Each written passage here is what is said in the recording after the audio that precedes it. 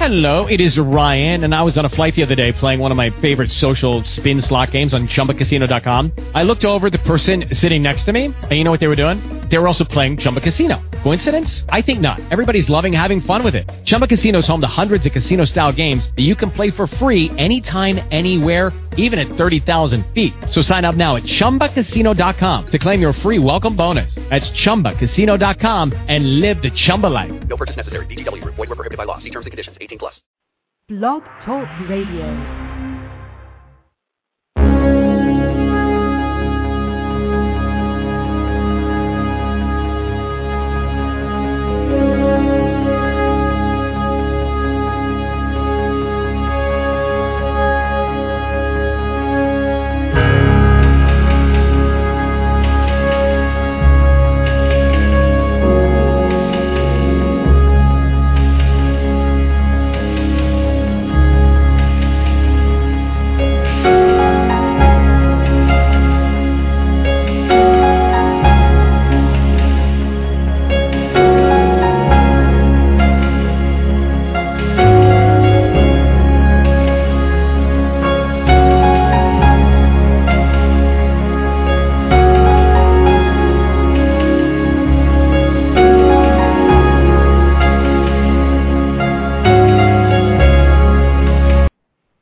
Hello, everyone, and Happy New Year.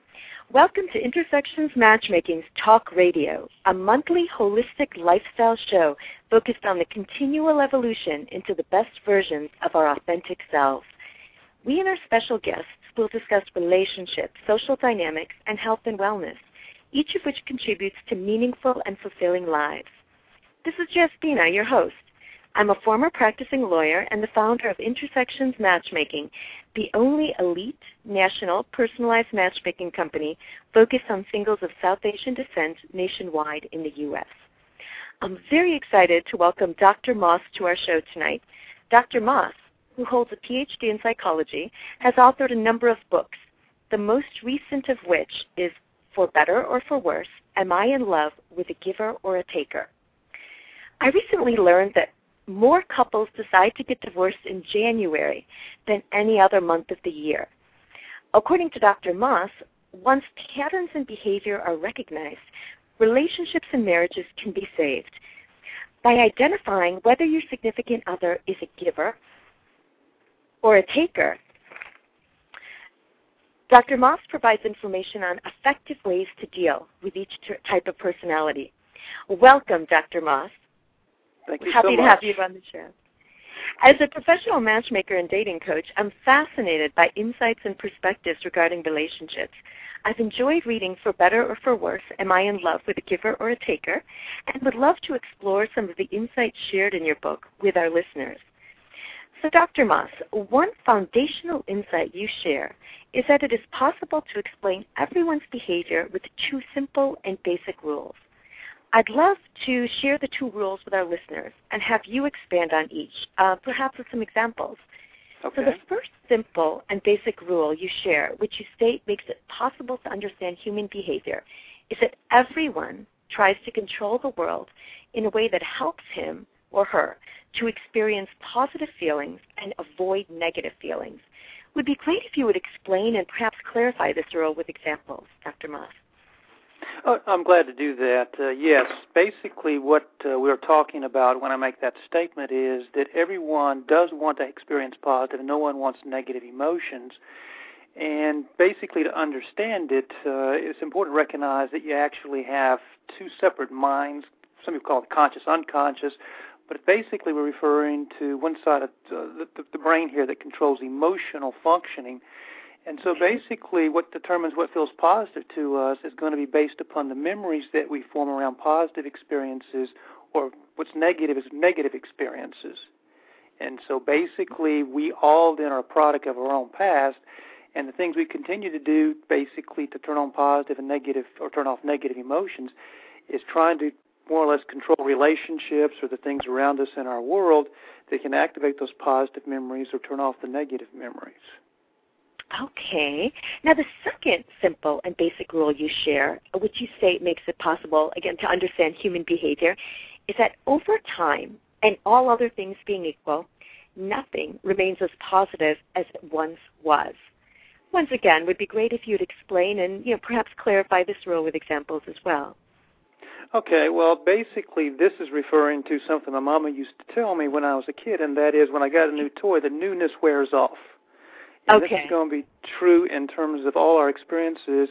And so basically it's just simply saying is that no matter how positive something is, whether some material thing, relationship, or whatever, the initial ecstasy that is present is going to start to wear off or actually turn more toward neutral.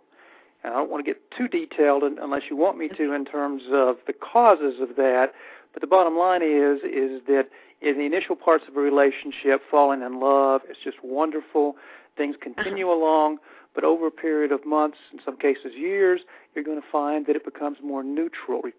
Basically not necessarily negative, but it can go more toward contentment as opposed to the initial ecstasy of falling in love. Okay, great. Now, another foundational concept, which I think you touched upon, that you share in your book, is that of one brain and two minds, and the resulting inevitability of what you term a think/feel conflict. Can you explain this concept to our listeners, and perhaps again, if there are any examples you want to use? Well, yeah, I'd love to do that. Well, basically, the left side of the brain controls the verbal thinking, talking to ourselves. If I was brought up in the U.S., then my native spoken language is going to be English, and I'll actually talk to myself in my head. That's what we kind of think of as thinking when I'm talking to myself in my head, but that's actually on the left side of the brain only. That's going to control, then, the verbal thinking aspects or talking. The other side, the right side, as I've already mentioned, is going to control many functions, one of which is emotional processing. And so, therefore, what we're going to find is the things that we're going to develop, if you will, a native emotional language, just like we have a native spoken language, based upon our history, the things that turn on positive and negative for us in relationships. And then basically this is what we'll be talking about this evening, the things that activate the positive, turn off the negative, actually result in certain patterns of behavior emotionally. Oh, okay. And now, Dr. Massa, we've discussed these foundational concepts. Can you share with our listeners what you mean by takers? And I understand, and I'd love you to expound on this. I understand that it's coming from a very judgment-free zone in terms of there's no judgment value attached to givers versus takers, but it's more a paradigm to explain behavior. But let me let you take it away and share what you mean by the term takers. Sure. Now, a lot of people, and I've actually done web searches on this kind of internet searches, and I find a lot of people use these terms giver and taker, and typically, as you've already mentioned, it's usually associated with one being good, one being bad. The reality, what we're talking about here is these basic patterns that we develop.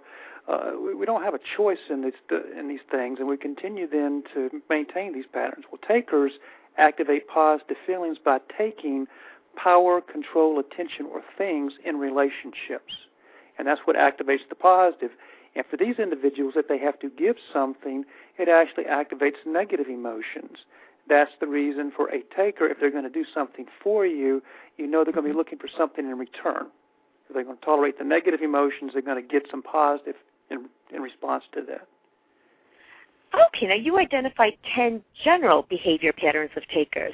And, I think to give our listeners a flavor, why don't I read each one aloud, each one of those general behavior patterns aloud for the benefit of our listeners. And then after I read each one by one, I'd love to give you the opportunity to expand and add. Now, the first pattern you mentioned is that of takers seem nicest in the beginning. Tell us about that. Right. Well, takers, when you first meet them, these are the individuals that can come across very effectively, in some cases, almost too good to be true. If they want a relationship with you, they're willing to actually do whatever they have to do to actually develop that relationship. And so basically they're willing to give a great deal on the front end of a relationship, with the idea being that if they get you to have the relationship with you, then they will have gotten the payoff for having to give. In other words, they give a lot, even though it turns on negative emotions initially, to get the relationship itself. Okay. Now, the second pattern that you mentioned is that takers need to be in control. Tell us about that. Well, for takers, if they can take power and control in relationships, then that's what's going to activate the positive feelings for them. and they can do it in direct fashion or indirect fashion many times. But what you will have found is that during that first, if you're, say, in a marriage with a taker, you would have seen a pretty dramatic change from before you were married to that first year of marriage. In that first year of marriage, you're going to note that it's almost as if they're trying to control your life in terms of your relationships with others as well as the things that you do. Okay. Now the third pattern you mentioned is that of takers sometimes use anger to control others. Tell us about that.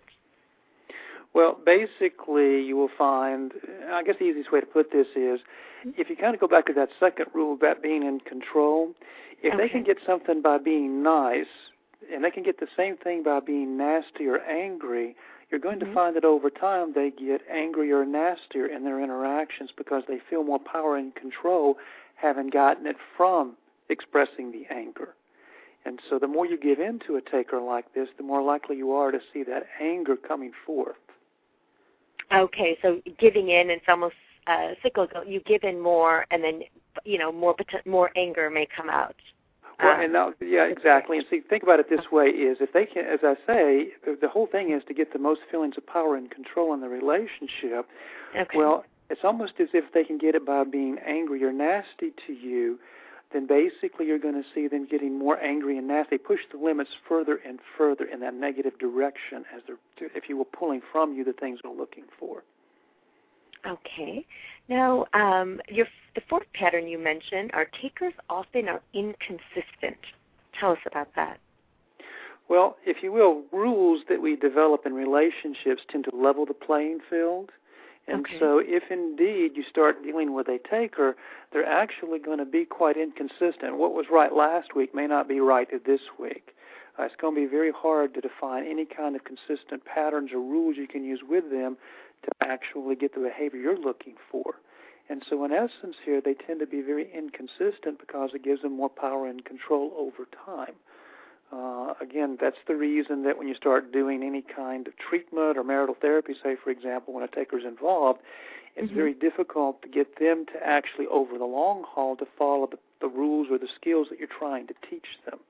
And so, again, it's a way that they can, if you will, get more power and control in the relationships by this inconsistency. Okay, and then the rule number 5, or the pattern number 5 that you mentioned, is that takers must win arguments. Tell us about that. Yes, if you get into an argument with a taker, this is where you're going to see some real telltale signs, and you really start to recognize the patterns. The only rule they're playing by is I win, I get my way. And so in essence, they're willing to say or do whatever they have to say or do during the course of that disagreement or argument to basically get you to give in to what they're looking for.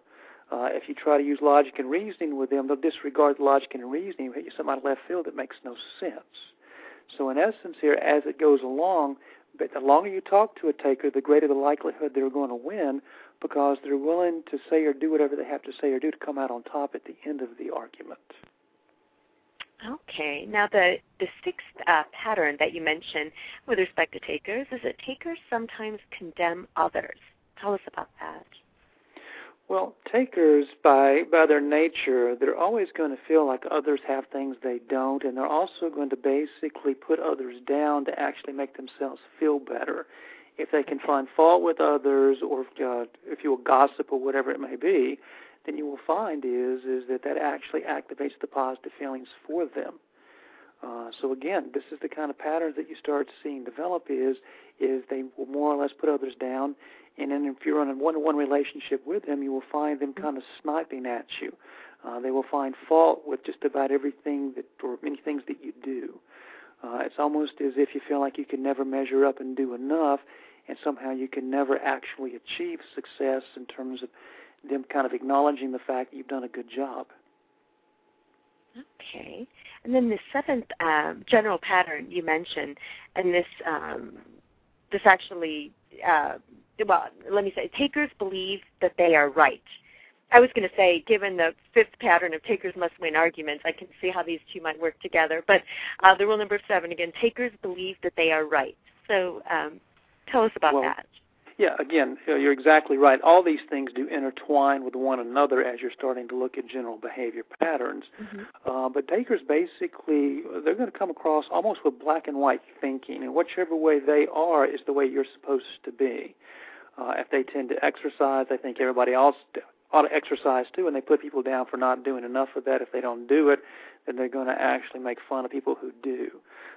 So again, they tend to approach things, or at least voice that they always kind of know what's right and what's wrong, even though if you look at their behavior, they don't actually follow through with those same patterns. This is more what they say as opposed to what they do.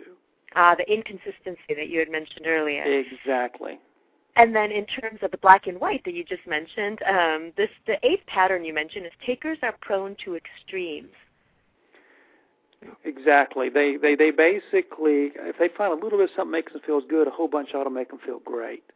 So if they're going to go to extremes, whether it be exercise, whether it be if they have religion, they tend to basically be very condemning of others who don't follow the same religion.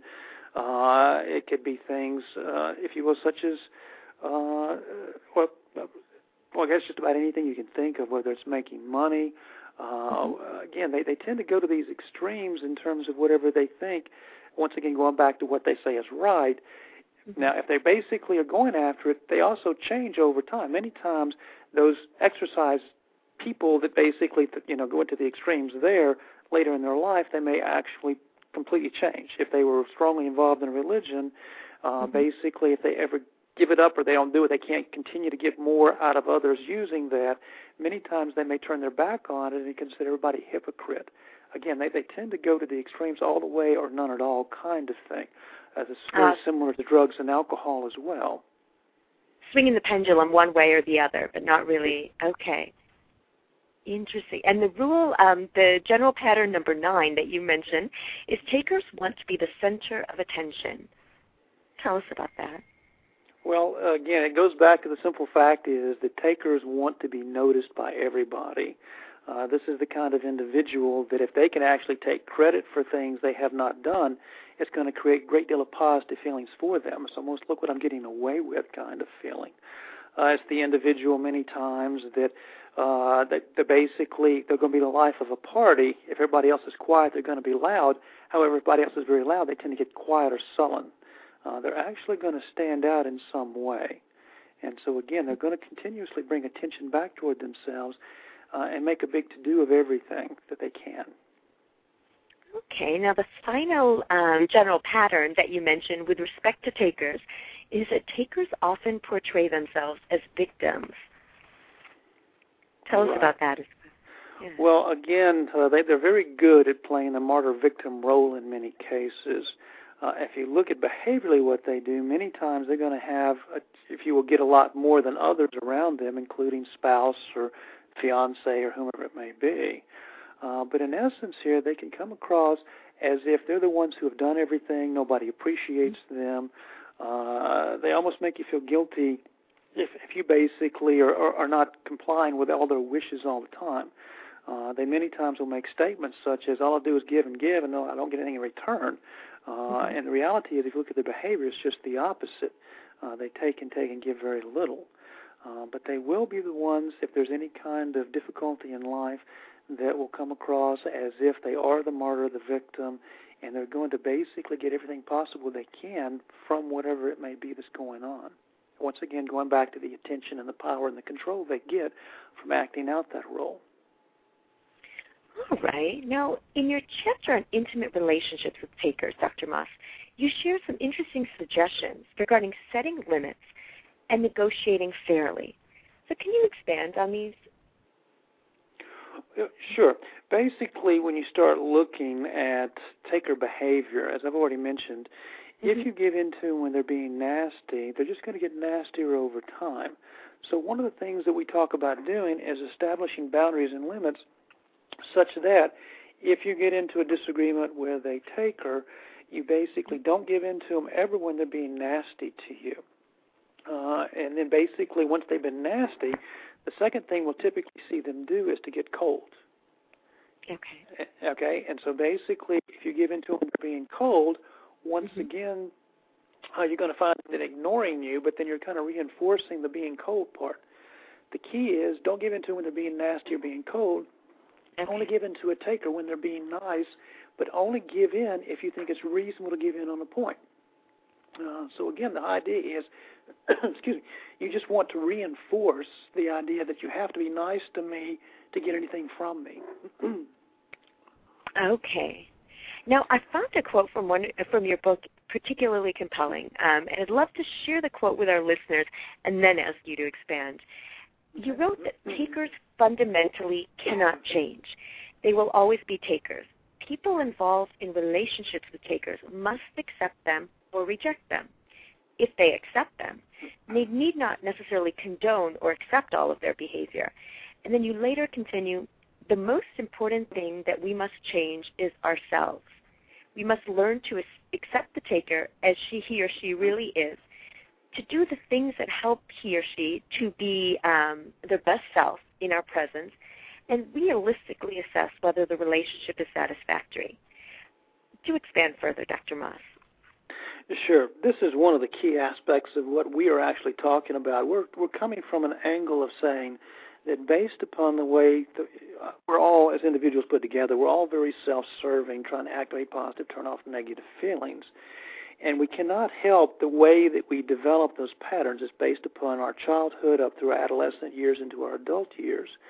And so if I'm dealing with a taker, it's not them choosing to be a taker. The only way they can actually turn on positive feelings is by taking. Kind of think about it this way.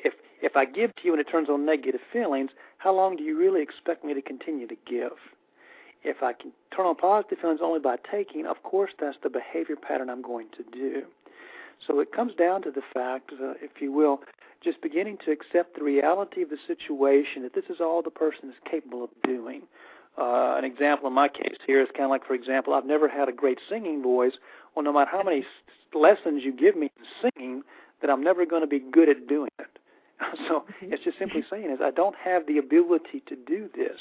Well, it's important if you basically in a relationship with me, if that was a key thing that you're really looking for, then basically you'd have to accept the fact you're never going to have this wonderful voice coming from me. Well, if I'm in a relationship with a taker, it's recognizing they're not holding back. They're only doing what they're capable of doing. And so basically then, if I want to get the improved behaviors, I have to do it not by changing the person, but basically by changing my behaviors in reaction to that person. Like I've already mentioned, I'm not going to give in to when they're being nasty to me or being cold to me. Is basically I'm changing my behavior pattern because I recognize the only way they can actually put forth that being nice part is because I'm drawing the limits and demanding that of them. Does that kind of make some sense? Absolutely, absolutely. And so again, it goes back to the fact is that it's important to recognize people can only do what they're capable of doing, and so our goal becomes one of recognizing what is it they're truly capable of doing or not doing. Okay.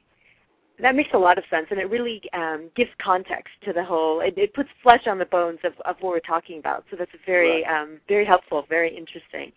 And now that we've discussed takers, Dr. Moss, I'd like to switch gears and ask you to share with our listeners what you mean by givers. Well, a very similar kind of thing is that givers are the individuals that the way they activate positive feelings for themselves in relationships is by the giving of power, control, attention, or things. An example would be for a giver, the most positive thing is if I decide to do something for you, I think I did a good job on it and you appreciate me. And so that would be the major positive things. Givers, on the other hand, have a hard time in accepting from others. It's almost as if you do something for me, it turns on a little negative. I almost feel guilty accepting it. So it's kind of like if you do something for me, I feel like I need to do something in return for you. I need to reciprocate right away almost. Oh, exactly right. If you gave me a cake, I have to give you 2 pies. I mean, Okay. Now, similarly to as you had done with takers, you identified 10 general behavior patterns of givers as well. And again, I thought it was very helpful before, so why don't we do the same thing where I read aloud each of those general behavior patterns for the benefit of our listeners, and then after I read each one, again, I'd love you to give you the opportunity to expand. Now, that first pattern of givers is givers seem likable but reserved. Tell us about that. Well, givers are the individuals that they're going to come across pretty consistently in a relationship. So when you first meet them, they actually are going to come across pretty well that way throughout a relationship. This is not the individual most of the time that if they want to meet you, they're going to jump over 3 tables to introduce themselves. They're not going to stand out or be show-offish. So basically, they come across more reserved in the very beginning. Again, with this whole pattern is that what you see is what you get. All right. Now, the second pattern pertaining to givers is that givers want to feel like the good guy.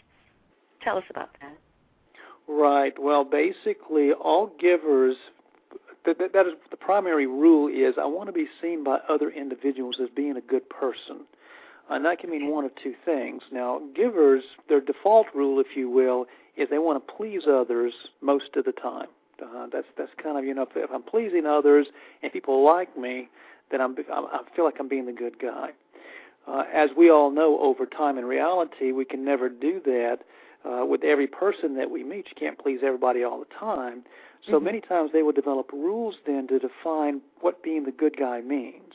And so if they can follow those rules to define being the good guy, then if they do displease somebody, at least they're not going to have the same negative emotions tied to the disapproval because they know they're following these fair rules, if you will, up to, as they define being this good person.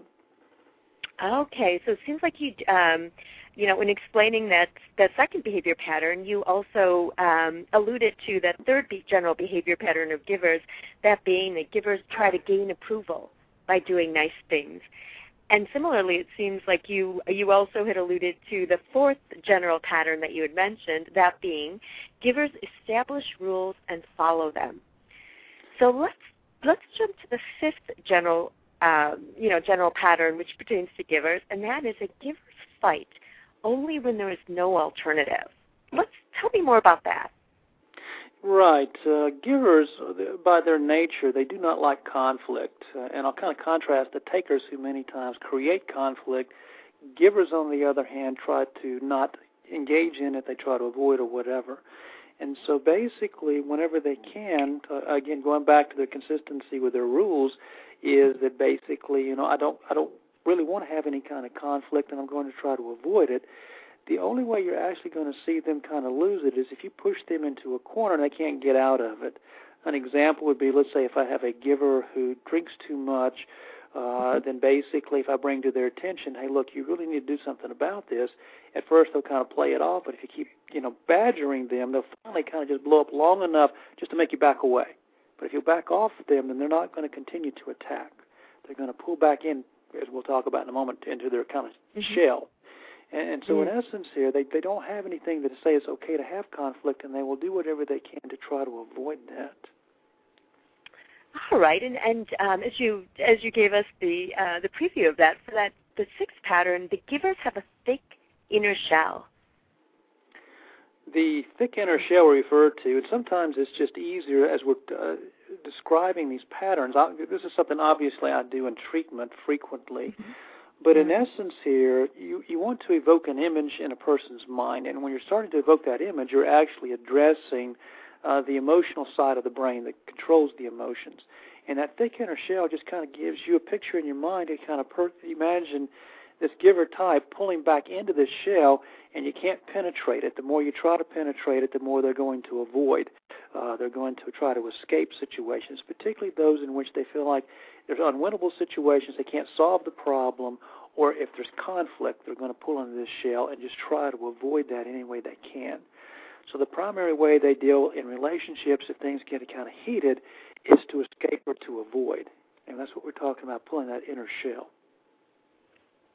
All right. And somewhat related to that seems that's the seventh pattern, which is that givers suppress their emotions.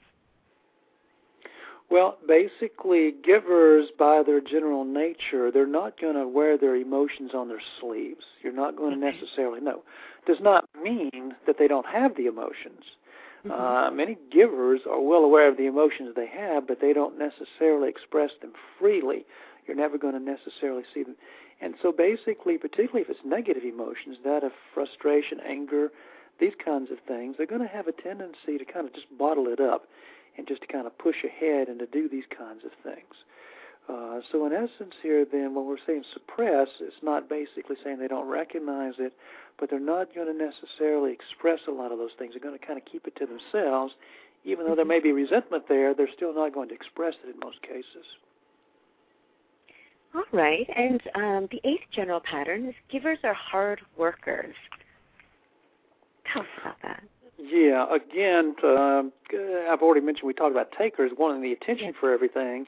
They don't necessarily have to do all the work. Givers, on the other hand, are those that they're going to stick to it. Work is one of those kinds of things where if they get into the situation, they kind of evaluate how well they're doing compared to others, and so they're always going to be the best at what they do. And they're willing to take on extra duties. They're willing to do whatever they have to do to prove to themselves and others that they're being a good guy, that they're doing the things. Interestingly enough, work also serves as a very useful way to avoid conflict or negative things, pulling into that shell, if you will. If I'm getting up, working, being busy, and you basically say I'm trying to avoid, I mean, I can always go back if I'm a giver and say, look, I'm doing something that needs to be done here. I'm being a good guy. And so work can serve a very useful purpose not only for their accomplishments and achievements, but also as a way to avoid certain kinds of problematic situations.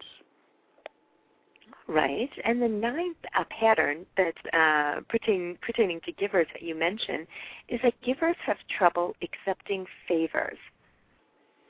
Right. That goes back to something we talked about just a moment ago, and that is they do not necessarily want to accept. They have a difficulty in doing this. And as we talk a little bit further, perhaps I'll get into a little bit of discussion in terms of if you get into a disagreement with takers and givers, kind of how they're going to express those things. But say, for example, if you have a giver who is angry with you after the conflict's over, well, this is the kind of individual that will continue to do for you the things they normally do, but they won't let you do anything for them. So in other words, it's kind of like, I'll still do for you, but you can't do for me. Because if you do for me, I'm going to feel almost obligated once again to have to be nicer back to you to do more for you. And so again, it's that same difficulty in being able to readily accept from others. And so again, that's one of the difficulties when you're dealing with givers. And that's the reason I say that these are not the good people, because they can create problems themselves in relationships, as you can kind of see. Yeah, and the rule number 10, or you mentioned them as rules, or I mentioned them as general behavior patterns. So the 10th rule or general behavior pattern of givers that you mentioned is that givers rarely seek help. They are the kind of individuals many times when it comes to looking for things such as psychological treatment or assistance. These individuals tend to be pretty good problem solvers on their own or figuring things out in many cases. Or if they're not very good at that, they just tend to escape or avoid and just kind of fade out in terms of things. They don't usually come in trying to figure out how to fix things, because if they can't do it themselves, then they almost feel as though I just need to avoid or not deal with it. And so these are individuals that if they're starting to look at psychotherapy, these kinds of things, many times they're going to be the last to come in, even though they may be some of the ones that can be helped the most. Interesting. Now that we have outlined the givers, the takers, let's talk about interactions. And in your chapter on intimate relationships with givers, Dr. Moss, you shared some interesting suggestions regarding arguing fairly. And can you share these suggestions, perhaps with examples with our listeners? Well, in terms of if you're dealing with givers, one of the best things that you can do is to recognize that they do have rules typically that they follow. And as you start to deal with them, one of the best ways is, if they're doing things that are creating problems for you, is to kind of fall back on a term that we'll kind of use. It's kind of like, it hurts when you do this to me. It's kind of like if you can use that term hurts with a giver, then it's going to have a totally different impact than if you use terms like you frustrate me, you make me angry or whatever. Then you're going to get them in a defensive pattern, and basically when they argue, they're going to explain to you why they're not the bad person here. If you use things such as using the terms, well, when you do this kind of thing, it really hurts, that's a showstopper for a giver, because they don't have any rules to say it's okay to hurt anybody. And that's the point at which you can really open them up for more dialogue. Givers, since they want to be the good guy, don't want to be the bad guy, do have the ability, if you will, that if they kind of see that their behavior is not sustainable, they can change the rules, and they can then follow through pretty consistently with those rules then over time. So these are the kind of people that you can sit down, discuss things with, and actually usually come up with some reasonable kinds of solutions to the problems that are going on. So again, fair negotiation is something that they're capable of doing, unlike takers who are not capable of doing that. Because again, givers, they don't want to feel like the bad guy, and if you make your points with them, pointing out why their behavior is that kind of thing, then most of the time you'll see them start to modify. An example would be if you have a spouse that's out playing golf all day on the weekend or whatever, and you want to have them spending more time with you, then they many times in their own mind think playing golf's okay because I'm not being a bad guy, I'm being a good guy. The only way you're going to alter their behavior is to let them know that when you're gone all the time, it really hurts. I feel very much alone as a result. And so you actually have to activate some negative feelings inside of them before they can alter that behavior and then start to negotiate more reasonable kinds of patterns. Okay. Now, also in your chapter on intimate relationships with givers, you discuss the potential risk of what you term a parallel play relationship. Do share what you mean by this with our listeners, Dr. Moss. Right. In fact, this is with the second author of the book. Rex Walker is the one who actually came up with that concept. But basically, givers, since they want to have control over how things are done, or they want to do the whole thing themselves in many cases to feel like I've accomplished something. And so basically, if you're in a relationship with a giver, they usually want to divide out who's responsible for doing what. Basically, they many times will develop their own areas of interest and their own things that they do work-wise. And then if you're in that relationship with another giver, that individual can also do the same thing, and they find themselves actually kind of growing apart. It's almost like you're doing your thing, I'm doing mine, and all of a sudden one day we wake up and recognize we don't have something in common. And so even though there may not be any conflicts or anything when you have two givers in a relationship, you do find they can drift apart and find that they don't have things in common as the relationship progresses. So living separate lives, that whole concept of exactly. Okay. Now, I found another quote from your book compelling as well, and that's that, and I'd love to, again, share the quote with our listeners and then ask you to expand. And you wrote, we cannot expect to have perfect relationships with imperfect people. Instead, we must learn to accept people as they are. In so doing, we must learn to accept ourselves. You know, I found that very compelling. Do please expand further, Dr. Moss. Sure. If you kind of think about all of our lives, we come up being barraged with things from our childhood right up until our adult years, starting with fairy tales, things, becoming happily ever after, Prince Charming or whatever it may be, and then all the fairy tale endings that happen.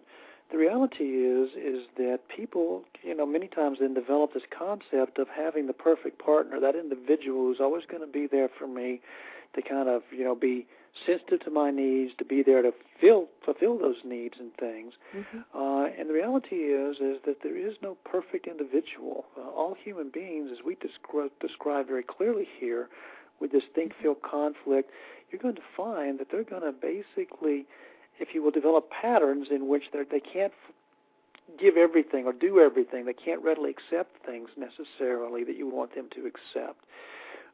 So basically, we're talking there about the fact that you have to come to grips with the fact you will never have that perfect individual because all individuals are imperfect, and so the goal becomes being realistic then in this relationship of what my spouse or fiance or whatever significant other is capable of doing and not capable of doing.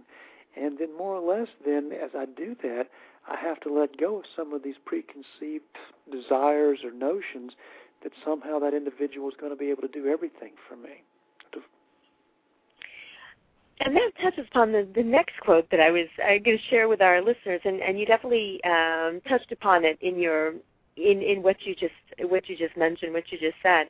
That quote is that, as you write, as we begin to accept the imperfect people in our lives, we bid farewell to the perfect partner. The perfect partner is not a real person. Rather, he or she is a person that we create in our minds. The perfect partner is a person that we always believed would make us happy for life. And then you later write, truly loving someone else means having realistic expectations about the person and abandoning the quest to make that person into the perfect partner. And, I want to read that second part again, where you say truly loving someone else means having realistic expectations about the person and abandoning the quest to make that person into the perfect partner. Do expand further, if you'd like, on, with this very insightful quote. Well, one of the things that I try to do, particularly with my patients and so forth, is to kind of redefine this term love. Most people, when they think about the term love, they think about having positive feelings towards someone. Mm-hmm. I would try to redefine it more along the lines of if I truly love somebody, I'm accepting the reality of that individual and how they are, what they're capable of doing and not capable of doing. And so if I'm truly loving somebody using that definition, then I can start to be very realistic in terms of if I not only just deal with them, but also let go of the notion that somehow I can form them into something they're not capable of becoming. The concepts, again, it cuts across all relationships, but by far the most, if I defined if I love my wife, for example, as saying I have positive feelings toward my wife, well, as soon as I become hurt and angry with her, I must have fallen out of love, if I want to define it as, emotional. The reality is we're defining it in terms of the relationship. An example would be here, if I'm the number one relationship for you, you ought to be the number one relationship for me. Mm-hmm. If that is the case, then I'm going to start dealing with you, once again, as you really are. I'll accept you as this relationship, that you're my spouse, but I also have to accept that you're only capable of doing certain things, and so therefore I'm realistic as I'm starting to deal with you in my own behavior of what you can truly give to me under certain conditions, and let go of the things that I can't have from you. I have to grieve the loss of the things that can no longer be there.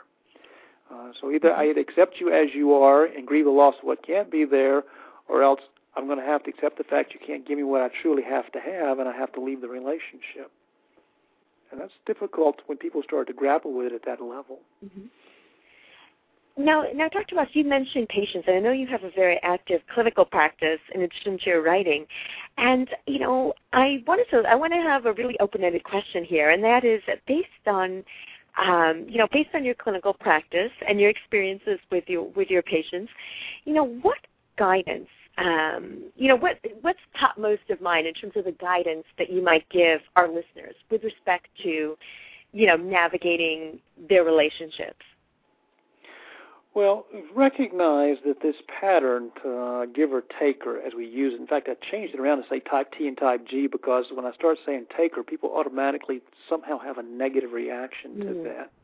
Okay. But the way this whole thing developed is back in the late 80s, early 90s, I was working with a large number of patients, and the patterns then became more obvious as I was dealing with the patients.